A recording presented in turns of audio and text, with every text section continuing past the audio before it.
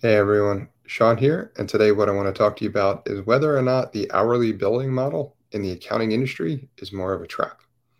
Now, the reason why I say that is because I've been studying different types of firms in the industry, and in the US market at least, there appears to be two different types of firms. I'll refer to them in my example as a traditional firm and a more progressive firm, just to make the distinction.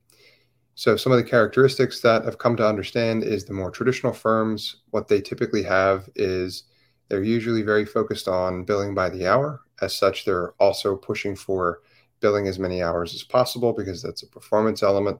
And they also typically have a more complicated partnership structure. Now, more progressive firms, on the other hand, have typically moved away from the hourly billing model, sometimes altogether, in favor of a more kind of value based pricing system, upfront pricing, focusing more on outcomes.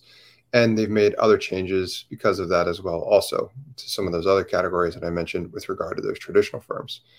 Now, the question I really had was what's standing in the way of the progress of these traditional firms? Because despite there being some progress and some traditional firms adopting some of these characteristics and lessons learned from these progressive, more modern firms, progress still is slow. It's a complicated question, and because there's a multitude of factors and a number of different variables.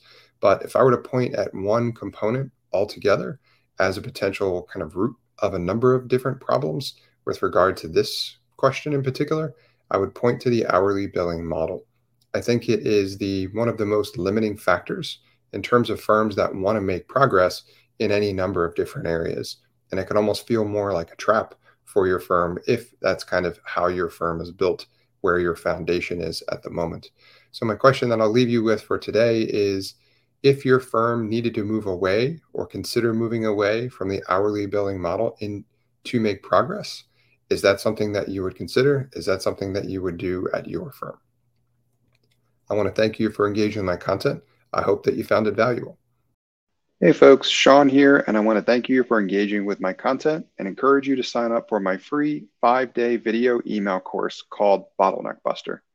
Bottleneck Buster is designed to show you how to boost the profitability of your firm without hiring.